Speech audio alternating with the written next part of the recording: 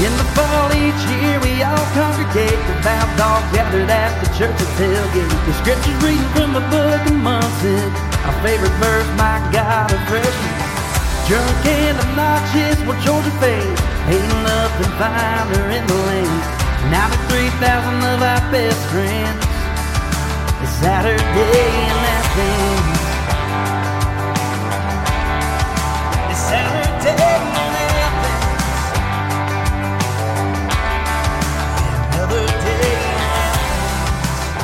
Welcome to the Saturday Afternoon Podcast. I'm your host, Seth Saunders, joined as always by my co-host, James Kim. What's up, brother? My heart rate is up a little bit, but we're sitting at 3-0, and we have a 1-0 start to the conference schedule. So all is well, but didn't like how it turned out.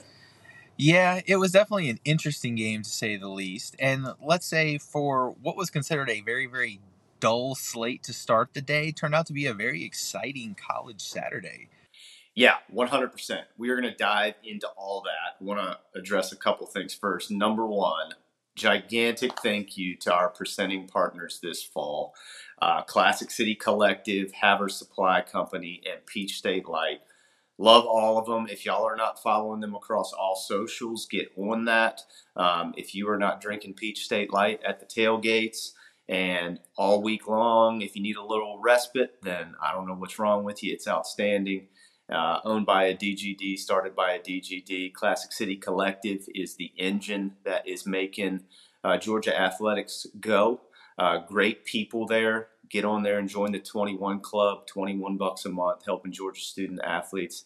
Halves Supply Company, awesome stuff, man. They sent us over some hats that are just so legit. They have an entire UGA collection in there, as well as just kind of some lifestyle brand stuff as well. So please go check all of them out. We love having them all on board this year, and they've just been fantastic. So that's the first thing. Second thing is, if you're watching this, you may ask the question, why are you wearing an Orioles hat on a Georgia podcast? There's a very good answer for this.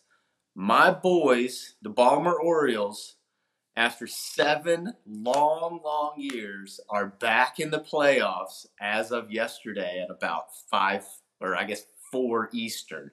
So I am just all the way fired up. And I know most of the folks that follow this podcast are Braves fans, and that's cool. We grew up in Virginia. The Braves were the AAA affiliate at Richmond for many years. So a lot of people we grew up with also Braves fans, but not your boy. Cal Ripken was my guy. Been an Orioles fan since I was like 3 years old in the '87 All-Star game. So it's been a tortured existence. And so I am just flying high today, baby. Go O's. Yeah. So anyways, that's the reason for the hat choice. Had to honor my boys. Demos are flying high, and hopefully we get us the division crown here in the next 10 days or so. But you brought up the college football slate. We were kind of moaning about it, that was a bad decision on our part. First off, we should never moan about any college football. All college football is better than no college football. Brother, college football was drunk as a skunk on Saturday. Like, Florida State goes up to Chestnut Hill. BC gives them all they want. That ends up being 31-29. Colorado State, the whole nation's eyes were tuned into Boulder. And then they are up till almost 2 a.m. on the East Coast watching that bananas game in double overtime. Colorado State almost pulls that upset. Alabama scores 17 points against South Florida and was, tied at halftime? Like, boy, they got some things going on there. Also, man, we can talk about this, but in what world would you not play Jalen Milroe? I don't get it, man. Of the quarterbacks on their roster, he is clearly the most talented. So, yeah, I didn't understand that. That's a whole other conversation. And then not to bury the lead or anything, but the Dawgs, I think, gave everybody high blood pressure, and everybody was calling the cardiologist through the first half of that game, losing 14-3 to South Carolina in a game that had a 27.5-point spread. So that certainly was not how anybody anticipated it would go.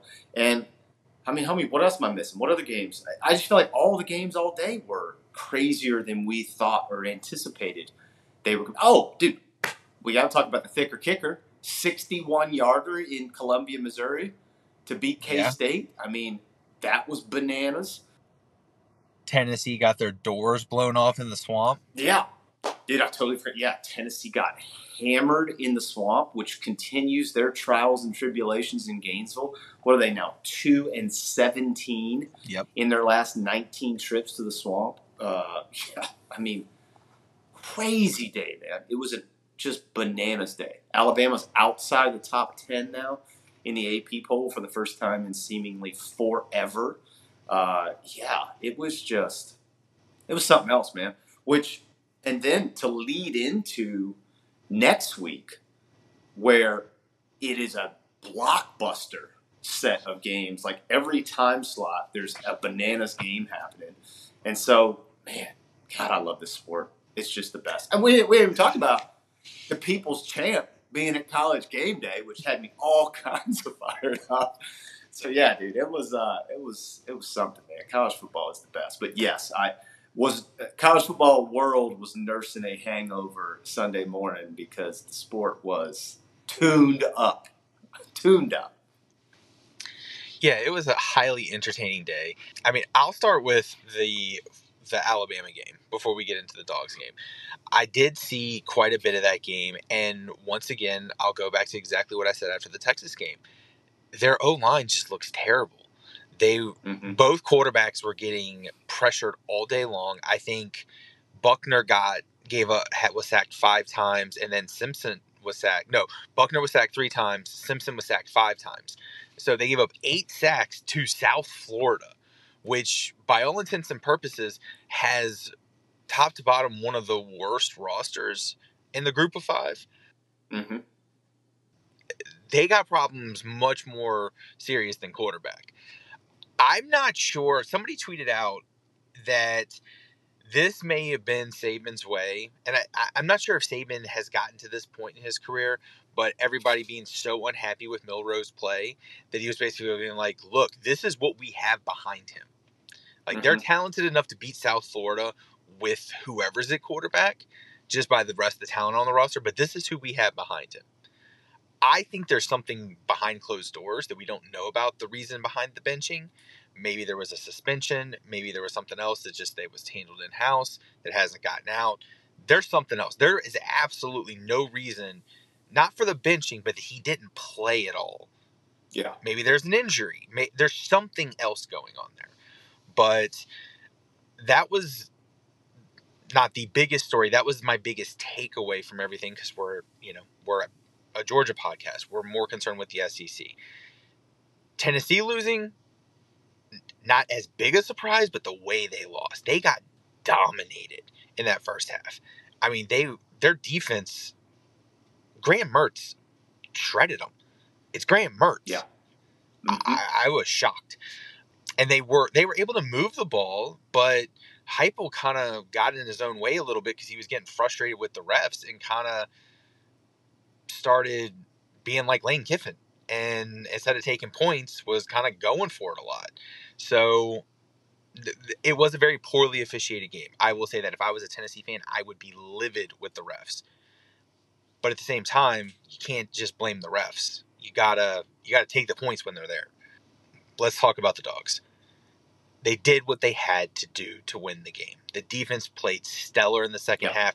Rattler looked like he was what everybody thought he was going to be with his Oklahoma in the first half. He couldn't miss. He was hitting every single pass that he threw out there. It didn't matter if it was a bad pass or not. He could not miss. But they have no running game. They are extremely one-dimensional. And in the second half, Georgia adjusted and was just putting pressure after pressure after pressure. And we were able to do it with a 4-man line most of the second half. We were able to drop back in coverage and cover those guys and flush them out with a 4-man line. That helped a lot. Also, as far as the offense goes, I am so sick of this Fire Bobo crowd. These people have so much PTSD from the previous years with Bobo, and they didn't appreciate what we had beforehand with Bobo. And with the 40 points a game he put up in his first run, they aren't appreciating what we have now. We're running the exact same offense we ran the last couple of seasons with Monk and people. The exact same damn offense. It's different. It's a different quarterback. It's different running backs. I'm sorry. It's just a different team. Get used to it. You're like, you don't think that we ran screen passes on 3rd and goal from the 17 last year? That happened. We were taking the safe play, hoping we could bust one to get points. The difference is Pod made those kicks last year. This year, our freshman kicker is missing them. That's the difference. We ran those plays last year. Kirby is conservative with those plays. That's Kirby, not the OC. That's Kirby's philosophy. Sorry, getting on my soapbox. I'm so tired of seeing this fire Bobo crap. Anyway, moving on. Offensive line, tale of two halves. Not very good in the first half. Second half, much better. But Wes brought it up in our preview show very, very well, I thought. The running backs need to make the O-line look better. The holes are there, but they need to make more yardage out of the plays. They can turn a 3-yard gain into a 7-yard gain by bouncing out, breaking a tackle, stuff like that. Dejon back made a huge difference. I said this in the preview to the season. I thought Dejon had a good shot at getting 1,000 yards if he was healthy, and he got a 100-yard game first game back. I still think that Dejon is the best running back on this team. So him being back will help this offense gel more. Yeah, I posted a video yesterday morning talking about the offense, and I said it was a Charles Dickens offense. It was the tale of two halves. And in all honesty, it was kind of a Charles Dickens team, right? It was tale of two halves for both sides of the football. And let's kind of get this out of the way, too. Can we just talk about the new clock rules stink out loud? Oh, my God. Georgia had 3 offensive possessions in the first half. It's just, I don't know, man. I wasn't happy about it when they made the change, and the way it's played out with all the commercials, and I don't know, man. I don't like it. I know what they're trying to do. They're trying to mimic the NFL model and all this stuff. I just don't like it, brother. And yeah, and we can talk about that at a different time, but I thought it played itself out in the first half. This game, I thought it's played itself out over the course of the first quarter of the season thus far. I will say this, though. I was surprised about a couple things offensively and defensively. I think to your point, yes. I think Coach Bolo has gotten entirely too much flack. If you're watching the game on Saturday, in the first half, dude, there was multiple plays there to be had. It's just for whatever reason, whether it was pressure or whether it was making the wrong read or whatever it was, right? They just didn't get hit. And so that was part of it. I mean, there was zero verticality to the offense in the first half. But they were moving the football. And, to your point, again, missed field goal and, had to settle for a field goal on another drive. And so, in theory, that game could have very easily been 14-14 at the half or whatever, It's just they weren't finishing the drives. And so the other thing I thought was interesting, if you look at the end of the game, Georgia had 29 first downs on Saturday. 29. Yeah. Dude, that is a boatload of first downs. It's not like they're stuck in a quagmire and not moving the football. So I think that's a piece of it. The other thing is Dejon comes back, right? And I feel like in some ways we have said this a bunch throughout the course of the show over almost 4 years. Football teams are a living, breathing organism. And they are constantly figuring themselves out over the course of the year. And I think this team is in that. I think this expectation is back-to-back national champions. Kirby's built this behemoth where everybody just plugs in and everybody's a machine and they roll forward. And it just doesn't function that way, man. This team, you can tell, has not found their footing yet and has not, I don't think, become a unit cohesively. And I think some of that is getting used to a new quarterback. Some of that is their best running back has not played until Saturday. Some of that is the best wide receiver has not played yet. You could argue 1A or 1B, their best defensive back didn't play on Saturday. So, all these things matter. And everybody has to find their spot and find their footing. And what has encouraged me is that each game they have played better as the game progressed, which I think is a good thing. And dude, in that second half, they came out and dictated everything. They dictated everything offensively. They dictated everything Defensively, look, the defense looked very mortal in that first half. Spencer Rattler, I think, was 16-18, almost 200 yards. He's got the touchdown on the first drive. He wasn't getting pressured really at all. Comes out in the second half and goes, I think, 6 for 22 for under 100 yards and throws 2 picks. So that's the ball game, right? And the offense comes out, and instead of being bop, bop, bop, nothing vertical, they start hitting the mid-range. South Carolina's defense expands out a little bit. Dejan starts finding some creases.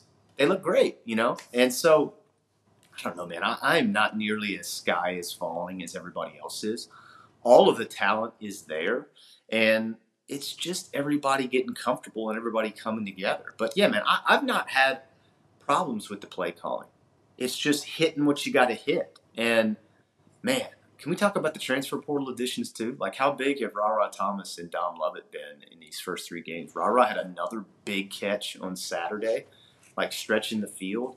Dude, Cash Jones shows up again. Dylan Bell had 7 carries, which I really like that dynamic, that kind of thunder and lightning-esque between Dejan and Dylan. I just think Dylan's got this great shiftiness. Dude, Dejan we love him. I think we have loved him since the first time he started getting carries. It's just he is a natural north-south positive yardage heat seeker.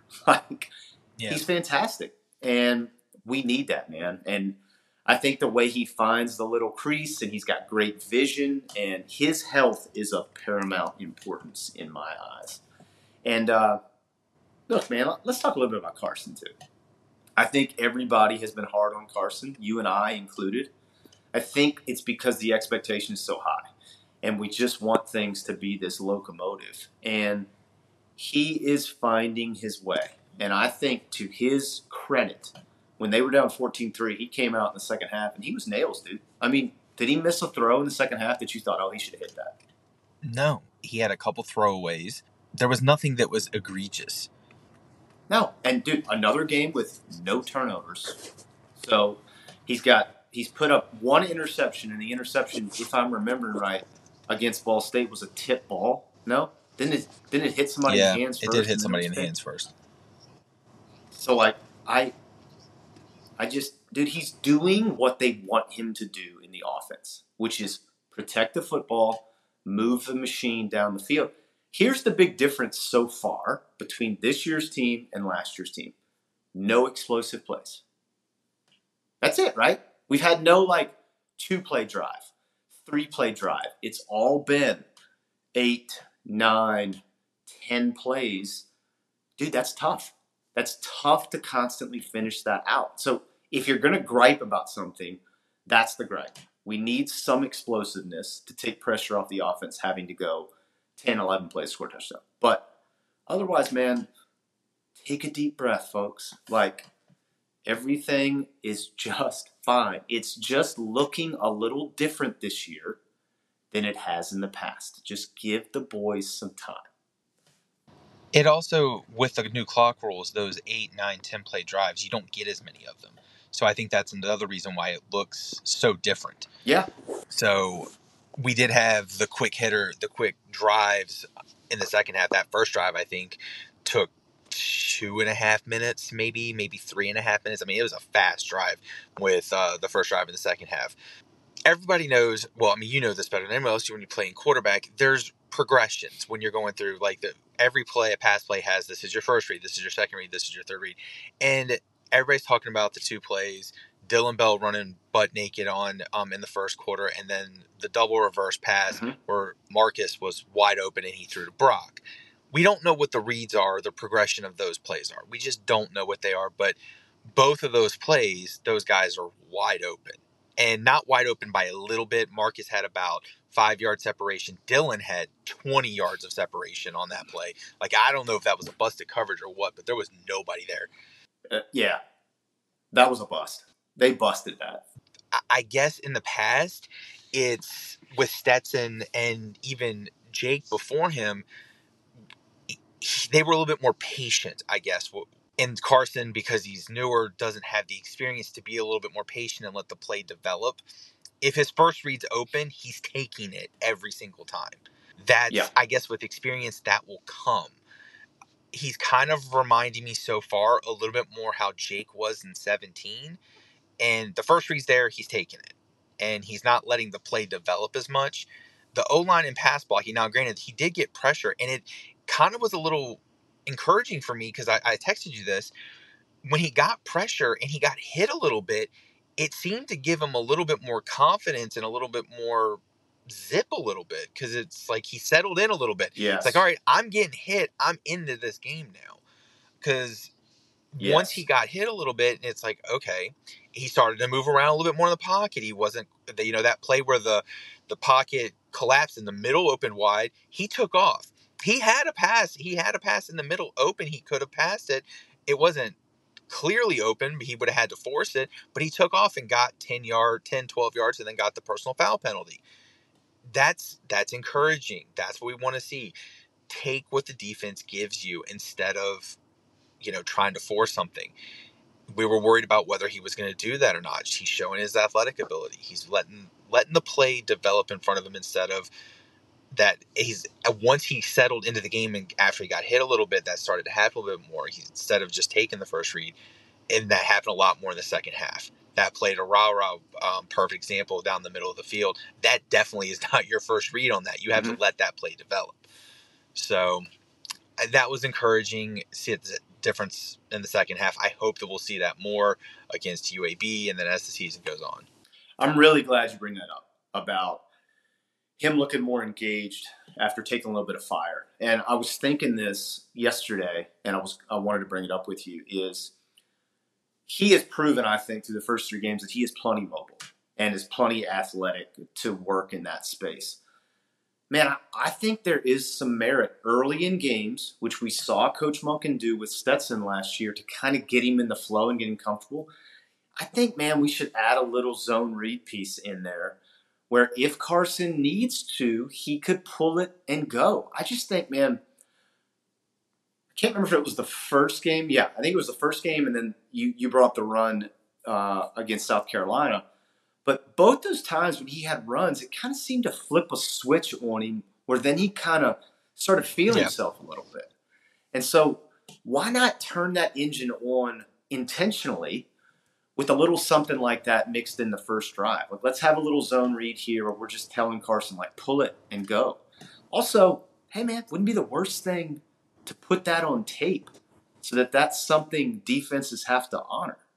So instead of it being, oh, we're not going to have to spy, so we'll just take the extra guy and we'll flow him somewhere else. Like, I think that was one of the benefits of Stetson that never got talked about is you couldn't really put the 11th guy somewhere else or kind of shade somewhere because Stetson will scoot.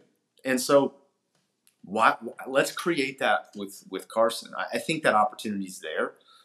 So I'm interested to see that. I would love to see that kind of become kind of a wiggle there every once in a while. I don't know. We'll see. But, yeah, I think that's a fantastic point that you brought up. I just think he does. He gets – it's almost just like it settles him almost and, like, takes some of the jitters out. Like, I don't know how to explain it. But, yeah, I think that's real. I think you see it in his body language. I just think he changes when that happens. So that is absolutely something that I want to see. Okay, look, I said this on recap video yesterday too, but yeah, Tyke Smith, man. Like, healthy Tyke Smith has just been unreal. I thought, again, you're seeing it, right? You can't not see him on that defense. And I think when Javon's healthy again and you have Javon and Malachi and Tyke, and look, we talk about Tyke a lot, but, like, obviously Malachi is outstanding. Outstanding. Like, he is first-team All-American, and if anybody doesn't vote him that, they're an idiot. Like, he is just an absolute field tilter. That kid is so, so good. And what did he have, three deflections Saturday? I mean, he's doing everything. Here's the other thing I loved about Saturday. Dalen Everett, Kamari Lassiter both played really nice ball games, I thought, and made adjustments as the game went on to play really nice ball games. So I'm real happy with what the secondary is, and I think that was a question for everybody going into the season, though. I think everybody's concern was how the secondary was going to gel, and that was one of my big questions because even though Bullard was a starter last year, playing safety, that's basically 3 new starters. So moving Tyke to start. Mm-hmm. And I was really concerned about how it was going to gel. Kamari has looked so good and so physical. He's looked like he's taken on a leadership role this year. And he's looked amazing. Mm-hmm. I could not say enough positive things about Kamari. And that play that he made, I think it was in the second half. It was a first down play, and they did a wide receiver screen, and he tackled the guy 5 yards. Like, I mean, he was shot out of a cannon, and that set the whole mood for that entire. I think that was their first drive of the second half, right after we got the touchdown to bring it within 4, and that was the first play, and that just showed the defensive mindset of the change of how physical the second half was going to be. Tyke, I went out of the box a little bit when I said I thought he was going to lead the team in interceptions. I don't really think that anymore, but I mean, he's showing why he was an All-American at West Virginia. Yeah. So he was an All-American that transferred to Georgia. He's been injured for 2 years. He's a previous All-American. So he's showing that. He's showing how physical he can be. And he's all over the field. This secondary might be better than last year's. It really might be when fully healthy. Bullard being, he was out, but I'm not 100% sure that we missed him as much. I know we gave up a lot of passing yards in the first half, but I think that was more the fact that Rattler was on fire, not necessarily the fact that we were missing Bullard. Now, granted, our secondary is better with Bullard. I'm not saying it's not. Bullard is amazing. I'm just saying that it's not like DDS was out of position. DDS, he was in position the majority of the time, and the Rattler was just making great plays. He had a couple of jump balls. I'm not saying Bullard would have stopped those either. The secondary has been one of the brighter spots that for the start of the season, and I'm pleasantly surprised of how quickly they gelled. I wasn't expecting this till we got in the middle of SEC play. I thought too one of the bigger differences between first half and second half was pressure. Look, he was not rushed at all in the first half. I can remember maybe one throw, and it was the Xavier Sori rush where he absolutely demolished South Carolina's right tackle, which was outstanding. He didn't get home on it, but it was incredible. And that was the only time he looked flush the entire first half. I thought the second half, they did some different things. I think the plan originally was, look, they're not going to run the football. We feel good about our D-line against their O-line, given what happened with North Carolina. We think we can get home. And so we're just going to do that, right? And we'll drop everybody back and make him beat us. And I think it backfired a little bit because he just said, great, bop, bop, bop, bop, bop. And he was on fire, man. He couldn't miss. And then second half, I thought they did some things to bring a little more pressure and give some looks. And he was rushed. And he's different. I mean, all quarterbacks are different, but he is absolutely different when he feels a little hurried. And, yeah, I will say this, though, to his credit. There was a play, I can't remember if it was the third or fourth quarter, maybe fourth quarter. Michael comes straight up the gut. It was a 4-man rush. Michael does like a twist, comes up the gut, and is coming right at him. And I mean, face mask right into the breastplate. Yep. Dude, he stood in and delivered a beautiful ball over the middle, and receiver just dropped it. And so, and that was tough. That would have been a first down. Would have been an incredible play. And who knows what happens, but I just thought they rushed him more. I thought they got more pressure, and it changed things, and then they started to feel better. It's weird. I don't want to say they've come out flat, but it's kind of felt that way.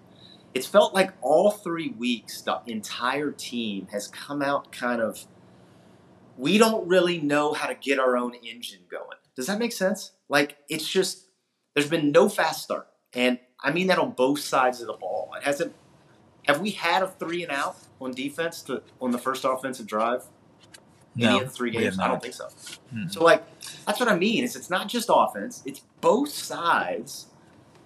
I don't know, man. Maybe we need to break out the smelling salts or something. Like, everybody needs to get lit before they come out. Like, and I don't think it's like they're reading their own press clippings or anything. I really think maybe it's leadership, maybe it's motivation. I'm not sure. And I think part of it, really think part of it is that competition. This is kind of reminding me of how Kent State, Samford, Mizzou last year, those games last year against those teams. And I mean, unfortunately, South Carolina fits that bill this year. They're just not on par. I do want to go back to the pressure thing. In the first half, we were bringing pressure, but we were doing it not with our line. We were blitzing a lot, and which is uncharacteristic of Georgia. Usually, we were blitzing, and we were blitzing up the middle. We brought on the touchdown. We brought both middle linebackers. Yeah. The first touchdown, the wide receiver screen on like third and whatever. We brought both middle linebackers, and I mean, Juice Wells just made a great play. I do think there was a hold on the outside. Just kind of. No, there was a lot of holds that were not called in that game. But hey, let's not digress about the refs. Shout out to Juice Wells, former JMU player, transfer from JMU. That's right. Go Dukes. Who are 3-0 by the way. That's right. Went over Troy. Anyway, so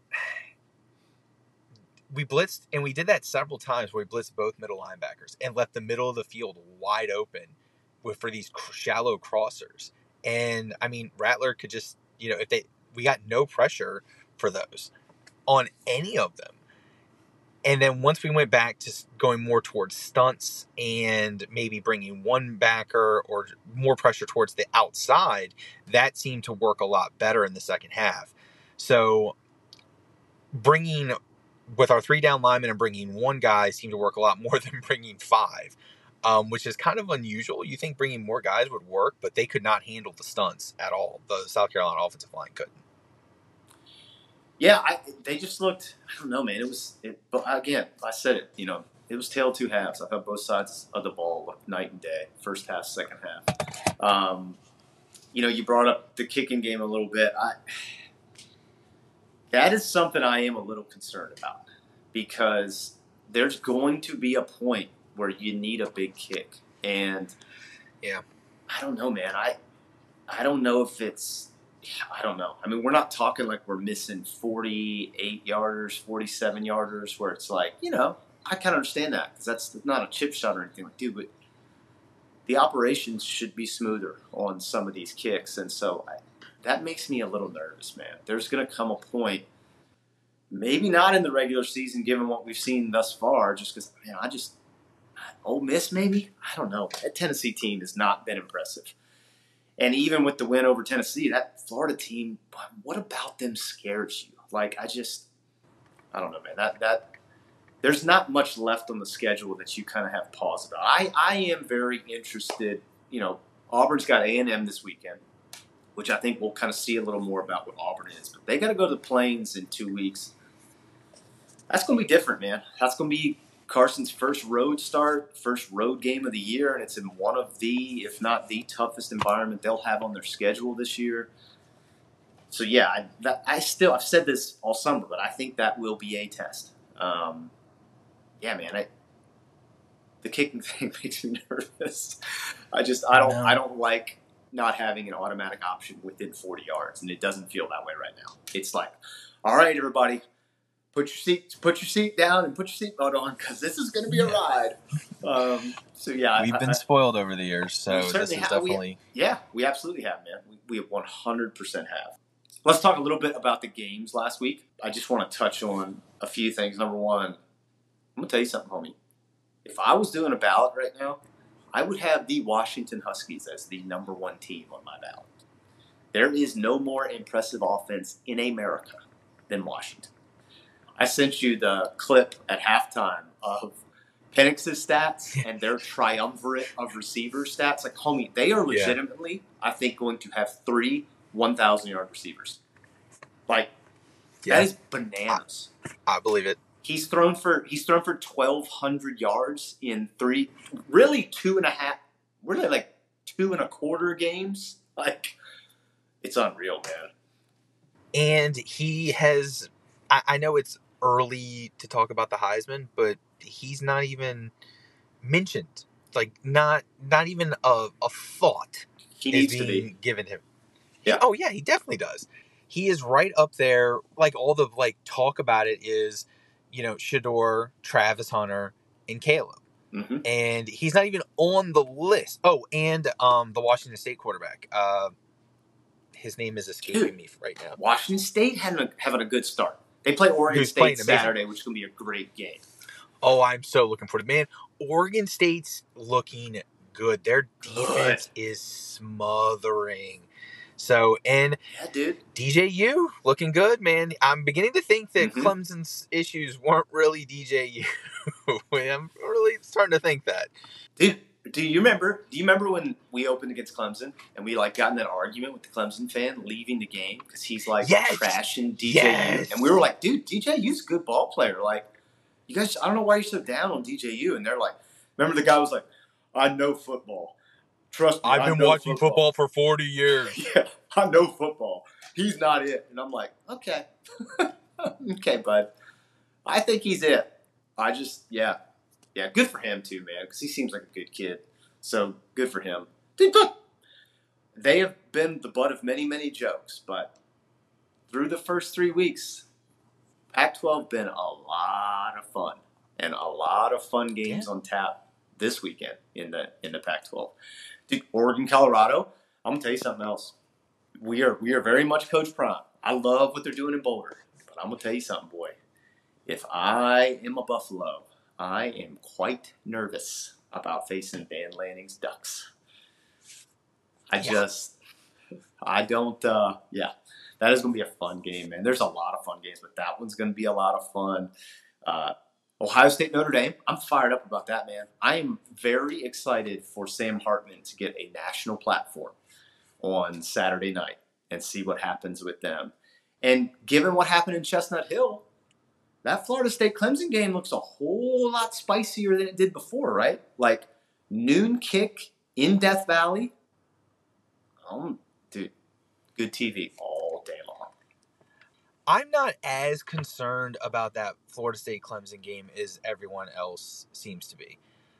Mainly because that was BC's Red Bandana game. It's their biggest game of the year. Yep. BC's not very good, but that is their biggest game of the year. It's BC's. That would basically be like their rivalry game if they, in place of that because of the tradition with the Red Bandana game. I'm not as concerned about Florida State. It was their sleepy noon game type situation. They did enough to win they did what they had to do to win the game. Yep. They played lethargic. Travis got hurt in the beginning, came back. They got up big and kind of were like, oh, we're going to coast. And then BC came back. I mean, they were up, 31-10 at one point, I think. And then BC mounted the comeback. It wasn't like they weren't in control the majority. They were down 10-0, then got up 31-10. They were in control the majority of that game other than probably 13 minutes. So I'm not as down on Florida State as that one. I'm not saying Clemson Florida State isn't going to be a game and I'm not looking forward to it. Don't get me wrong. But I'm not as concerned about Florida State as a lot of people are after that game. Sneaky fun game on Saturday, which is snuck in so early in the year this year. Battle for the Golden Boot, LSU Arkansas on Saturday, which LSU, boy, they came out and dump trucked Mississippi State. Which, we got to talk about this. Something going on in Starkville. That offense, something is amiss. If I was a fan of the Bulldogs from the West, I would be just frustrated, I think, because you had to figure coming into the season, you got Will Rogers coming back. We're in good shape, right? And boy, they have looked just dead on offense. No juice, nothing. The whole reason they hired Arnett was for continuity. Yeah. And I feel like they've got less continuity that they've got somebody new. Then they've got it doesn't make any sense. They look so disjointed and out of sorts on offense and on defense. They don't look anything like they did last year. They're not gonna look the same from year to year, but they don't even look like they're running the same schemes. Yeah. Yeah, I watched the 3-3-5 doesn't even look like the 3-3-5. I watched a good bit of that game on Saturday and it was not good. Also, it helps when one of the best players on LSU's roster shows up. I mean, Malik Neighbors was a revelation on Saturday, so that's helpful. Jay Daniels also played outstanding, and as you know, I have been neither here nor there about him being a dynamic, transformational player, but he had a whale of a ball game Saturday. So, and dude, Arkansas didn't look awesome against BYU. So, I mean, look, they scored some points, but defense did not look great. They got a really tough schedule coming up. I hope Boss Hog gets them straight. I would love to see them pull just the monster upset on Saturday, because I would assume the line on that's going to be heavily favored for the Tigers. I hate to say it, but I really think that Pittman's going to be out after this season. I don't see him surviving this stretch. Well, dude, their schedule does not set up well. It just doesn't. I mean, they could very easily be sitting at 2-6 at some point come Halloween. So yeah, it's a tough stretch. All right, brother. Well, Dawgs opened up as a 40-point favorite, which I hate. Do not like that line at all. But I am very jacked up for a night game at Sanford Stadium. So can we please have more of those? Like, let's highlight that atmosphere as much as possible. Y'all make responsible decisions in Athens on Saturday too, please. It's a long time to tailgate. Yeah, no kidding. I am going to Destin this weekend. Uncle Chris is getting married, so I will be in Destin this weekend. So maybe we'll get a little remote coverage from the Panhandle of Florida. So my first time going there, so that'll be interesting. We will we'll get a preview out to y'all and pick some games. Let me just tell you, your boy over here is on the struggle bus when it comes to picking games so far this year. It has been not great. Not great. Also, let me point out that if y'all are looking for a total to bet, y'all need to dial up 1-800-JAMES, because my boy is going to lock you in with some winners on a total. So, just the over-under king. Hey, I told you, man, that's my specialty. What am I, 5th on tally right now, I think, the year? Something like that. Dude, unbelievable. Just ripping totals. I freaking love it. All right, brother. Well, we'll see you at the preview, and until then, go Dogs. Go Dogs. George is better now.